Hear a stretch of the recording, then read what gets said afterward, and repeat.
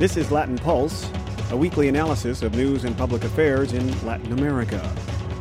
Brought to you in cooperation with American University's School of Communication in Washington, D.C. and Link TV. And now here's host, Rick Rockwell. Bienvenidos and welcome to Latin Pulse. This week, comprehensive immigration reform in the United States. It's more than a domestic issue, resonating through Mexico and many parts of Latin America. We'll have several views on the politics, the policies, and the practices. But first, Megan Eckhamel is here with our weekly review of news from around Latin America. Left-wing rebels in Colombia and the country's government have reached another point of agreement in their peace negotiations. The rebels will be able to transition into a political party in Colombia if a peace is successfully negotiated. The Revolutionary Armed Forces of Colombia, or the FARC, have negotiated in Cuba with the Colombian government for the past year. Marcos Calarca, one of the leaders of the FARC, reacted to this new step in the peace process. We are working hard to build the agreement. It's an important issue. It's a crucial issue, and we have to get to the bottom of the matter. That's what we're doing right now. The peace talks are a step to end the almost 50 years of civil war in Colombia. A study shows around 220,000 people have died in the conflict. The conflict has turned hundreds of thousands into internal refugees. The FBI now has airline hijacker William Potts in custody, almost 30 years after he told flight attendants he had a bomb that he would explode unless their plane touched down in Cuba. For years, Potts has described himself as a revolutionary, but he recently decided to return to the U.S. to face justice, and he hopes the system shows him leniency after his self-imposed exile. Potts said he was seeking closure by returning to the United States. Cuban authorities convicted Potts of air piracy, and he served 13 years in a Cuban prison. He now faces charges that could land him in U.S. prisons for up to 20 years. However, U.S. officials have a history of leniency with returning hijackers that have served time in other countries and pled guilty. Potts was a member of the Black Panthers. He hijacked a 56-passenger plane and forced it to fly to Cuba in 1984. A former Guatemalan dictator will go on trial again in January of 2015. A Guatemalan court convicted Efraín Ríos Montt in May on genocide and war crimes charges. The court sentenced him to 50 years in jail for genocide and 30 years for crimes against humanity. However, Guatemala's constitutional court overturned the decision. The court believed Ríos Montt was denied due process because his lawyer was thrown out of the courtroom during a hearing, leaving Ríos Montt without legal counsel. Ríos Montt's charges include ordering the deaths of almost 2,000 ethnic Mayans during his short 18-month rule. He still denies any responsibility for their deaths. Venezuela is expanding its governing power to happiness. President Nicolás Maduro announced the creation of the Viceministerio para la Suprema Felicidad Social, or the Deputy Ministry for Supreme Social Happiness. The ministry will address complaints, process applications, and monitor the program's processes and effectiveness. It will oversee the social programs of the country, called Misiones. These programs provide free health care to the poor Venezuelans, help the elderly, those with disabilities, and give access to education. For Latin Pulse, I'm Megan Eckhamel. Thanks, Megan. Controversies over President Barack Obama's landmark healthcare reforms dominate the headlines here in the U.S. But the president has promised comprehensive immigration reform now tops his legislative agenda. The U.S. Senate has already passed their version of a reform, but the effort is now stalled in the U.S. House of Representatives.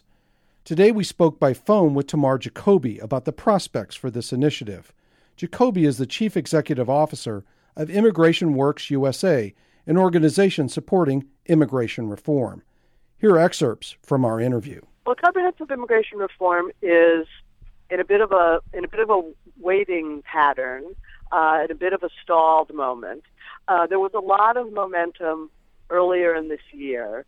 The Senate passed a major comprehensive immigration overhaul. That wasn't easy. There was a lot of negotiation and a lot of bipartisan effort on both sides of the aisle. A lot of give and take, and they finally got to a bill and they passed it out of the Senate with a lot of drama in June. And it was a comprehensive bill, so it covered all the different aspects of what's broken with the immigration system, from the enforcement on the border isn't as effective as it should be, all the way to the unauthorized immigrants who are living in the country without papers, and covered all those aspects in one big 1,197-page piece of legislation that covered every detail, very dramatic, very thorough, very far-reaching piece of legislation, including would have shaped if it ever has those, or would have really reshaped the immigration system. What happened next was the House. Of course, the Senate is democratically controlled and the House is Republican controlled. And it's true now more than ever, the House doesn't like to follow the Senate as if it was following a big brother or some sort of as if it was following in anybody's tracks. The House wants to do things its own way, and the House because it's Republican led rather than Democratic led, wants to, it's another reason why it wants to do it its own way. So the House has been slow to follow up. It doesn't mean it's not going to follow up. I think it may, but the problem is a lot has gone on in Washington that's made things more complicated. The truth is, if you're paying close attention, Republicans in the House are, I believe, eager to do something on immigration. This is new. 2 or 3 years ago, that was not true. Now they are. Leadership of the Republicans in the House is eager to do something, and many, many of the ordinary rank and file members are eager to do something. But politics in Washington are very log-jammed at the moment. Democrats and Republicans are having a hard time getting along on anything. The White House and Congress is having a hard time getting along and accomplishing anything. And even within the House, the leadership and some of the more conservative rank and file are having a hard time agreeing on anything. And all of that is poisoning the atmosphere for immigration reform. So it doesn't mean it's not going to happen. The people who need to act, I believe, want to act. But right now we're in a bit of a waiting pattern because of this larger dynamic of poisoned politics. We saw the government shutdown last month, and that is probably some of what you're referencing in the logjam. And at the end of the shutdown, many people were saying, because President Obama was promising this was next on the legislative agenda, many people were saying that this absolutely was not going to get done this calendar year. We'd be lucky if it got done in 2014, and it's more likely to look at this as 2015. Is that an accurate prediction from your point of view? I don't think anyone knows. It's a parlor game in Washington to predict when things are going to get done, and immigration in particular, and everybody in town has an opinion.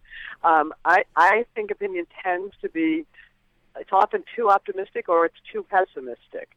People, think they want to predict. It's like predicting when a hurricane is going to happen. What I think is definitely true is that if the president makes this his initiative, the Republicans in the House will be very hesitant to do it. That's one of the things that's blocking it right now. Republicans do not want to give President Obama a win. And, it's unfortunate that kind of thing gets in the way of making policy, but it just does, and that's one of the things that's holding us up now. I think it's possible that this could happen next year. The conventional wisdom is that election can't happen that immigration cannot get passed in an election year. I think that conventional wisdom is wrong. We have several months in early next year, January and February, before the primaries start. Then you have a period from, I don't know if it's April through June or something like that, after most of the filing deadlines have happened on the primaries, and many of the primaries are over. So there's kind of a second window. The first window is earlier in the year. The second window is perhaps late spring, early summer. And then there's a long tradition of immigration reform getting passed in the lame duck session, which is after a congressional election. So, and that would be obviously in November and December. We have 3 windows next year, and I think it's way too soon to say it's not going to happen. I agree with people it's probably not going to happen before January 1st, but, I think the idea that January 1st was our deadline was kind of an arbitrary deadline in the first place. There's nothing in the Mayan calendar that says the world will end if we don't get to this by January 1st. Some people looking at this have used the term, referring to the comprehensive bill that came out of the Senate, that bill gives undocumented workers amnesty. What is your answer and response to those who have that particular view? Gosh, amnesty has been a term of abuse around this debate for, close to a decade now. And it's a little silly because it's a term that people can use to mean anything. If you agree that if you give people any kind of way to work their way out of their wrongdoing, people call it amnesty. I think that argument is losing power. When I spend time on Capitol Hill, I hear more and more House Republicans, and I want to emphasize Republicans, talking about the possibility that they would vote for a bill that would give unauthorized immigrants legal status. Now, they're talking about something short of citizenship, but they're talking about legal status. And these are the same people who used to say amnesty, amnesty, amnesty. So I think that amnesty argument is losing some of its power. More and more Republicans are recognizing that they need to come up with an answer. I don't hear anybody talking about barring people from citizenship. It's more about whether the provision would create a special path for unauthorized immigrants that's different from what other immigrants use. We've seen discussion about the strategy in the House. If this comes up, it may be a smaller bill or a series of smaller bills that may not address all of the things that the Senate bill did. Is that strategy still on the table? Yeah, that's what I expect. That's exactly what I expect to happen. The House, one of the things that the House has kind of already decided and taken a stand on is that they don't want to pass an 1,197-page bill. And the same way the House Republicans didn't like Obamacare, they felt that it had a lot of stuff in it that they voted for. That there was one vote, and people were voting for stuff they didn't like. They want to break it down into more bite-sized pieces. That doesn't mean that they won't get to everything. I think there's a possible scenario where they break it up into bite-sized pieces and they vote on pretty much all the bite-sized pieces that need to get considered to reconcile it with the Senate bill. One of the specifics has been a 13-year period that people who are undocumented would need to wait to become citizens. That's what you're referencing when you're saying they're paying for the fact that they came without documents. The way a lot of House Republicans see it, and you hear more and more members talking about this publicly and privately, is that what they don't want to do is they feel that people who came without papers broke the law, and they don't want to give them something that people who applied, who followed the law, don't have. So they don't want to create a special way for people to get to be citizens, a special track or a special path or a special road that's just for them, because they feel that's special treatment for people that they feel shouldn't get any favorable special treatment. They're not opposed to the unauthorized becoming citizens, but they don't want to create a special road for them the way the Senate bill does. So what they're proposing is that they give people legal status, and that would be the possibility of working in the U.S., traveling freely, no fear of deportation. But if they want to get to be citizens, they have to find another program that already exists. For example, your employer sponsors you, or your child sponsors you, or you marry a citizen. They have to use an existing path like that to get to citizenship. We talk about 11 to 12 million in this undocumented, unauthorized state. You represent small businesses as part of your group, and yet the argument goes, for those who use the amnesty term, that these 12 million people are taking away jobs in the United States. How does your group see that? Do they add to the jobs, or do they take away? So I work with small business owners who hire immigrants, and they tend to be it's everything from dairy farmers to restaurant owners to construction contractors to healthcare services. What they tell me is they would rather hire Americans. It's a lot easier to hire Americans. People are going to speak English, and it's going to be, there are going to be fewer hassles, but they just can't find enough Americans.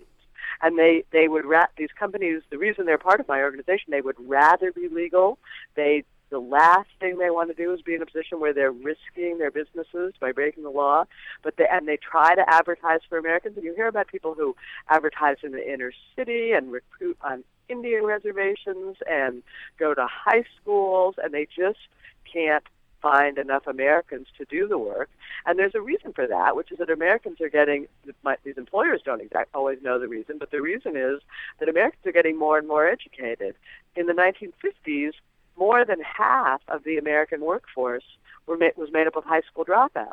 Today, less than 10% of the American workforce is made up of high school dropouts. That's a good thing for America. We're getting more and more educated. But it means that if you're an employer looking for somebody to do a hard, physical, outdoor job, there are probably not as many people interested in it as were interested in a few decades ago. So people are hiring immigrants, and to their surprise, they're very, very pleased about how the immigrants work out. They're great workers, and they're very loyal, and it's terrific for the company, and it usually helps create jobs for Americans, because if you have enough, leaf blowers, then you have an extra job for a foreman. What haven't we covered that you think it's important for our listeners to know? Well, you focus primarily on the unauthorized people already here.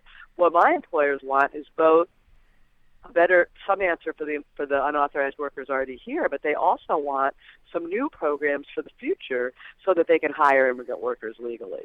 Because the guy who's already here working for him, he already has a job. But right now, if you're a Mexican and you have no family in the U.S.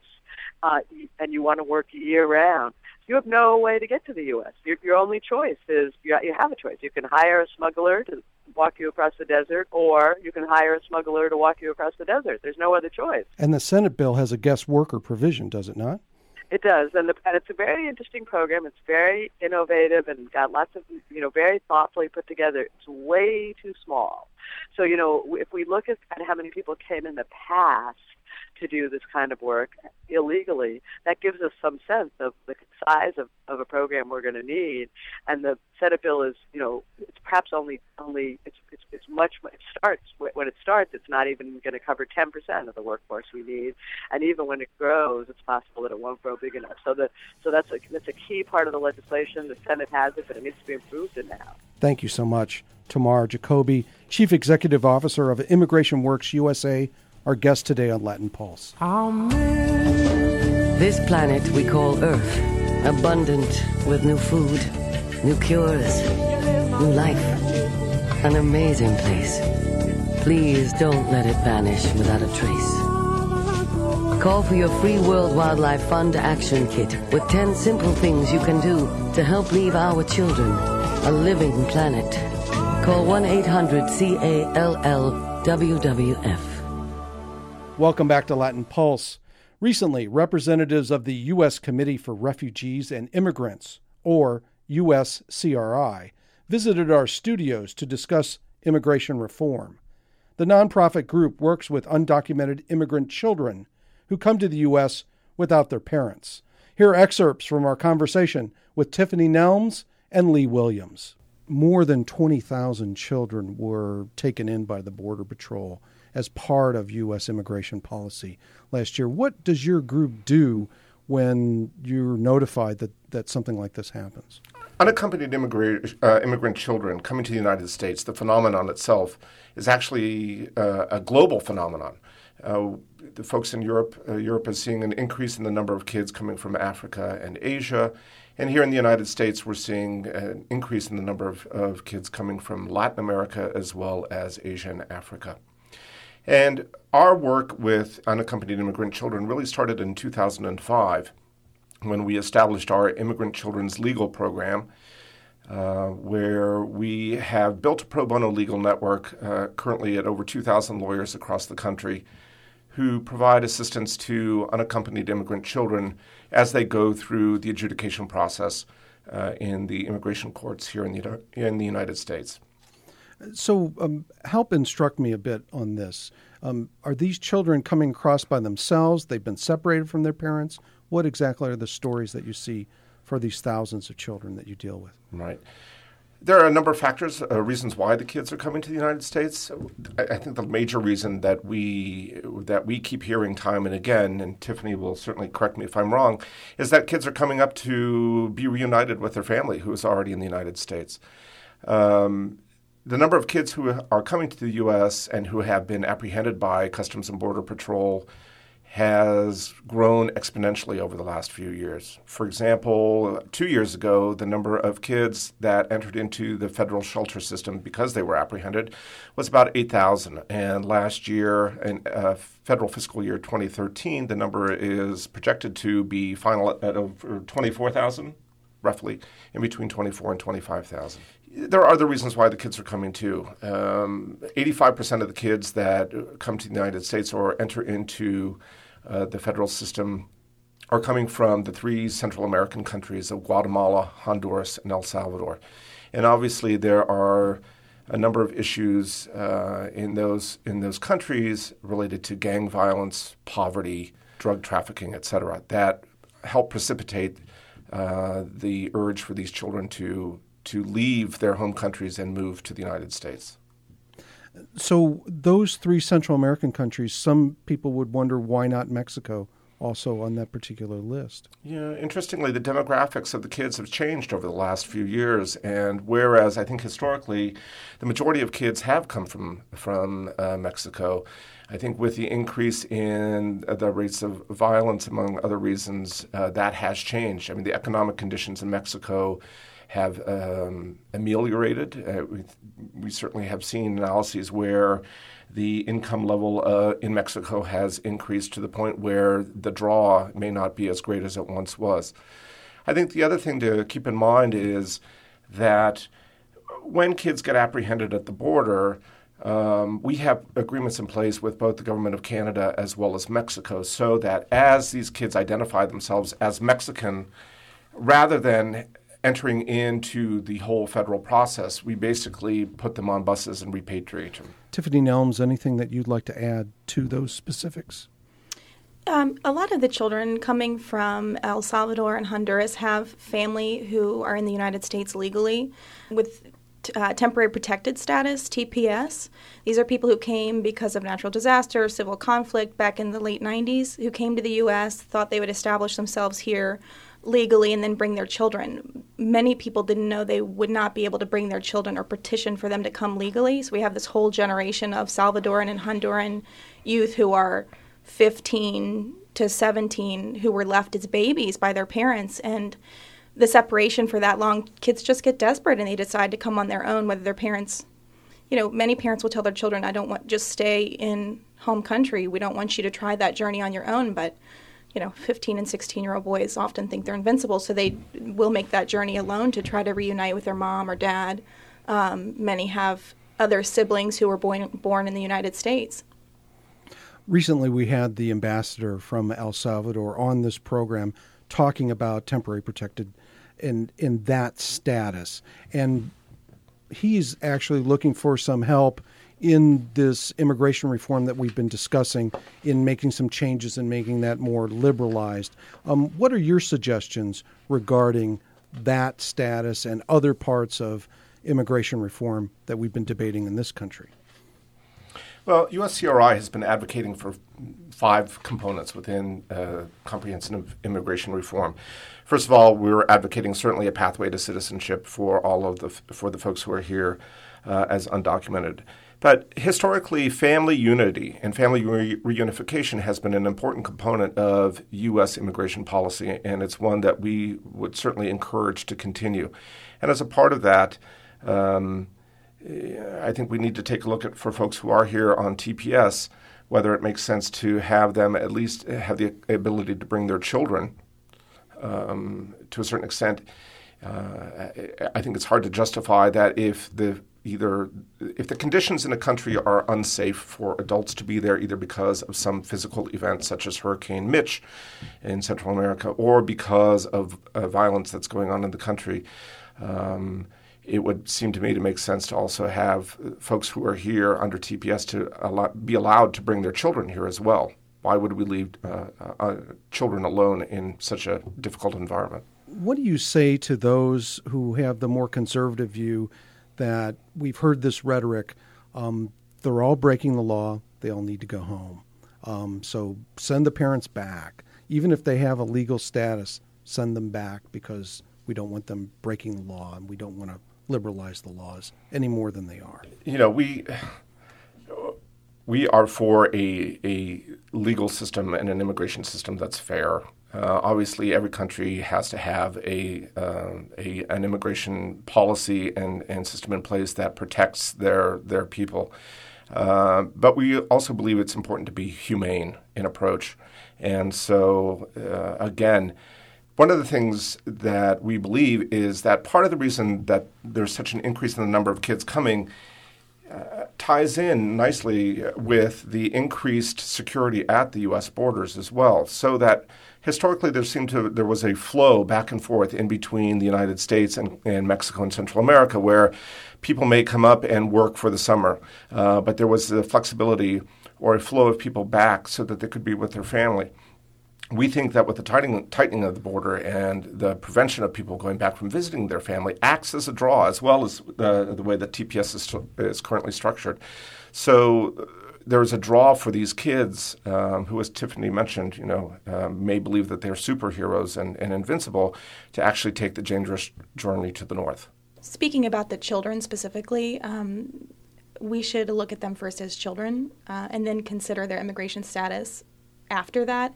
And it seems that the current system, we're looking at them first as immigrants, and then second, the child welfare comes into play. And I think we've got it backwards. What are your thoughts about this way that immigration reform, comprehensive reform, has been strung out politically? We would hope that the federal government, the Congress, would pick it back up and the House of Representatives would begin the discussion again to get comprehensive immigration reform in place. I mean, we are certainly advocating for its passage sooner rather than later. We think it's long overdue and necessary. And again, there are 5 components that we think are so critical. Well, the 5 that we're advocating for is pathway to citizenship, family unity, integration into America. So to make sure that there are there's infrastructure in place so that as people immigrate to the United States, whether as immigrants, refugees, asylum seekers, there are programs and services that help them become productive members of U.S. society as quickly as possible. We also are advocating for the protection of vulnerable populations, and of course the one that we're most concerned about are the unaccompanied immigrant children. And they come oftentimes with a number of vulnerabilities, whether it be that they've experienced some form of trauma or abuse. Certainly, that's Tiffany's area of focus. We want to make sure that there are programs and services to help these kids when they come up here. We also are pushing for legal counsel for these kids as well. As you may know, immigration issues are considered civil issues rather than criminal, so that non-citizens are not afforded legal representation currently within the immigration courts. So we find situations where, you've got a 10-year-old kid, non-English speaker, standing in front of a U.S. immigration judge as well as a federal lawyer, and they're basically deciding this kid's fate as to whether he can stay in the United States or not. Not surprisingly, children who have legal representation fare much better in terms of having their stories told and having a thoughtful process take place to decide whether there are reasons for immigration relief for these kids to stay in the United States. Thank you so much. Our guests today, Lee Williams and Tiffany Nelms of the U.S. Committee for Refugees and Immigrants. Our guests today on Latin Pulse. Thank you very much. Thank you. Thank you. Latin Pulse is available in various locations on the web, including iTunes, Facebook, and Musica Q. If you'd like to comment on this program, you may leave us a message online via SoundCloud, or you may write us via email. You can find us at latinpulse@gmx.com. That's Latin Pulse, all one word, at gmx.com. To see the Latin Pulse archives of video programs on Latin America, you can check out Link TV's website, www.linktv, all one word, .org, and then /Latin Pulse, also all one word. That's www.linktv.org /Latin Pulse. Thanks for joining us this week on Latin Pulse. For our entire team, associate producer Megan Eckhamel, and announcer Victor Kilo. I'm Rick Rockwell. Escúchenos otra vez. Gracias por su tiempo. Latin Pulse is produced in Washington, D.C. at American University's School of Communication and with the support of Link TV. Theme music provided by Link TV and additional music from Canary Productions and Bath Time Music Publishing. This program is copyright 2013, Las Rocas Productions.